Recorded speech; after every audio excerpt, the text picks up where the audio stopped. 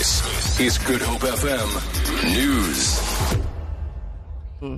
Oscar Pistorius' legal team is set to oppose the state's application for leave to appeal his sentence. The convicted murderer is currently serving a 6-year prison term for killing his girlfriend, Reeva Steenkamp.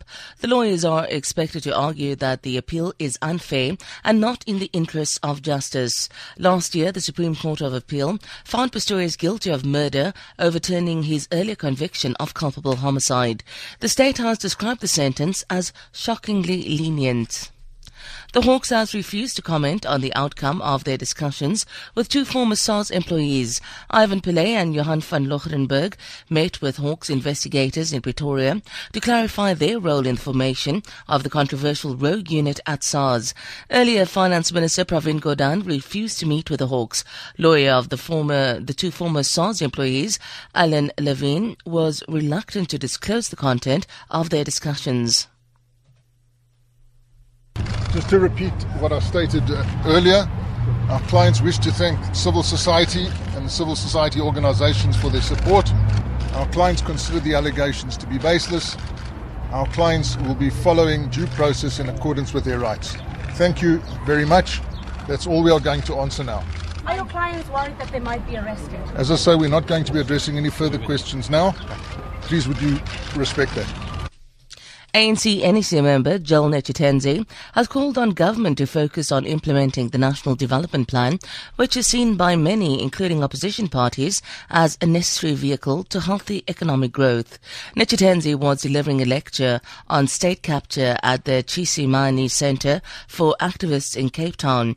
Netshitenzhe says poverty and inequality are the main enemies of the state. He says unless government implement progressive policies, it will open itself to opportunistic forces. Netshitenzhe says this has the capacity to reverse gains made since 1994.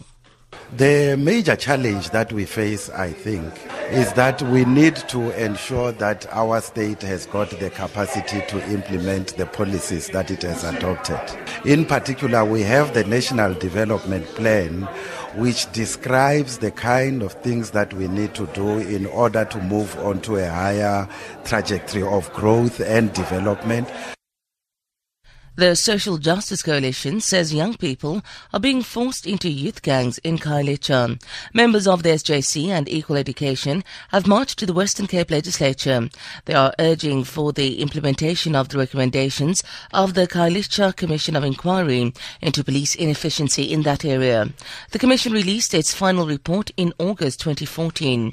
SJC General Secretary Bumeza Mlungwana says there was a 6-month timeline given in the report to address the issues of young gangs as they disrupt learning, but 2 years later, little to no progress has been made. Saying to the province, you need to do what recommendation 12 said, that you need to ensure that youth and gangs are treated in a way that a child in Khayelitsha doesn't feel like I have to be part of a gang. A child in Khayelitsha who's affected by school gang doesn't feel like I can drop out of school and there's no future for me. And recommendation 12 was talking specifically, and it was giving them specific time frames. For Good Hope FM News, I'm Sandra Rosenberg.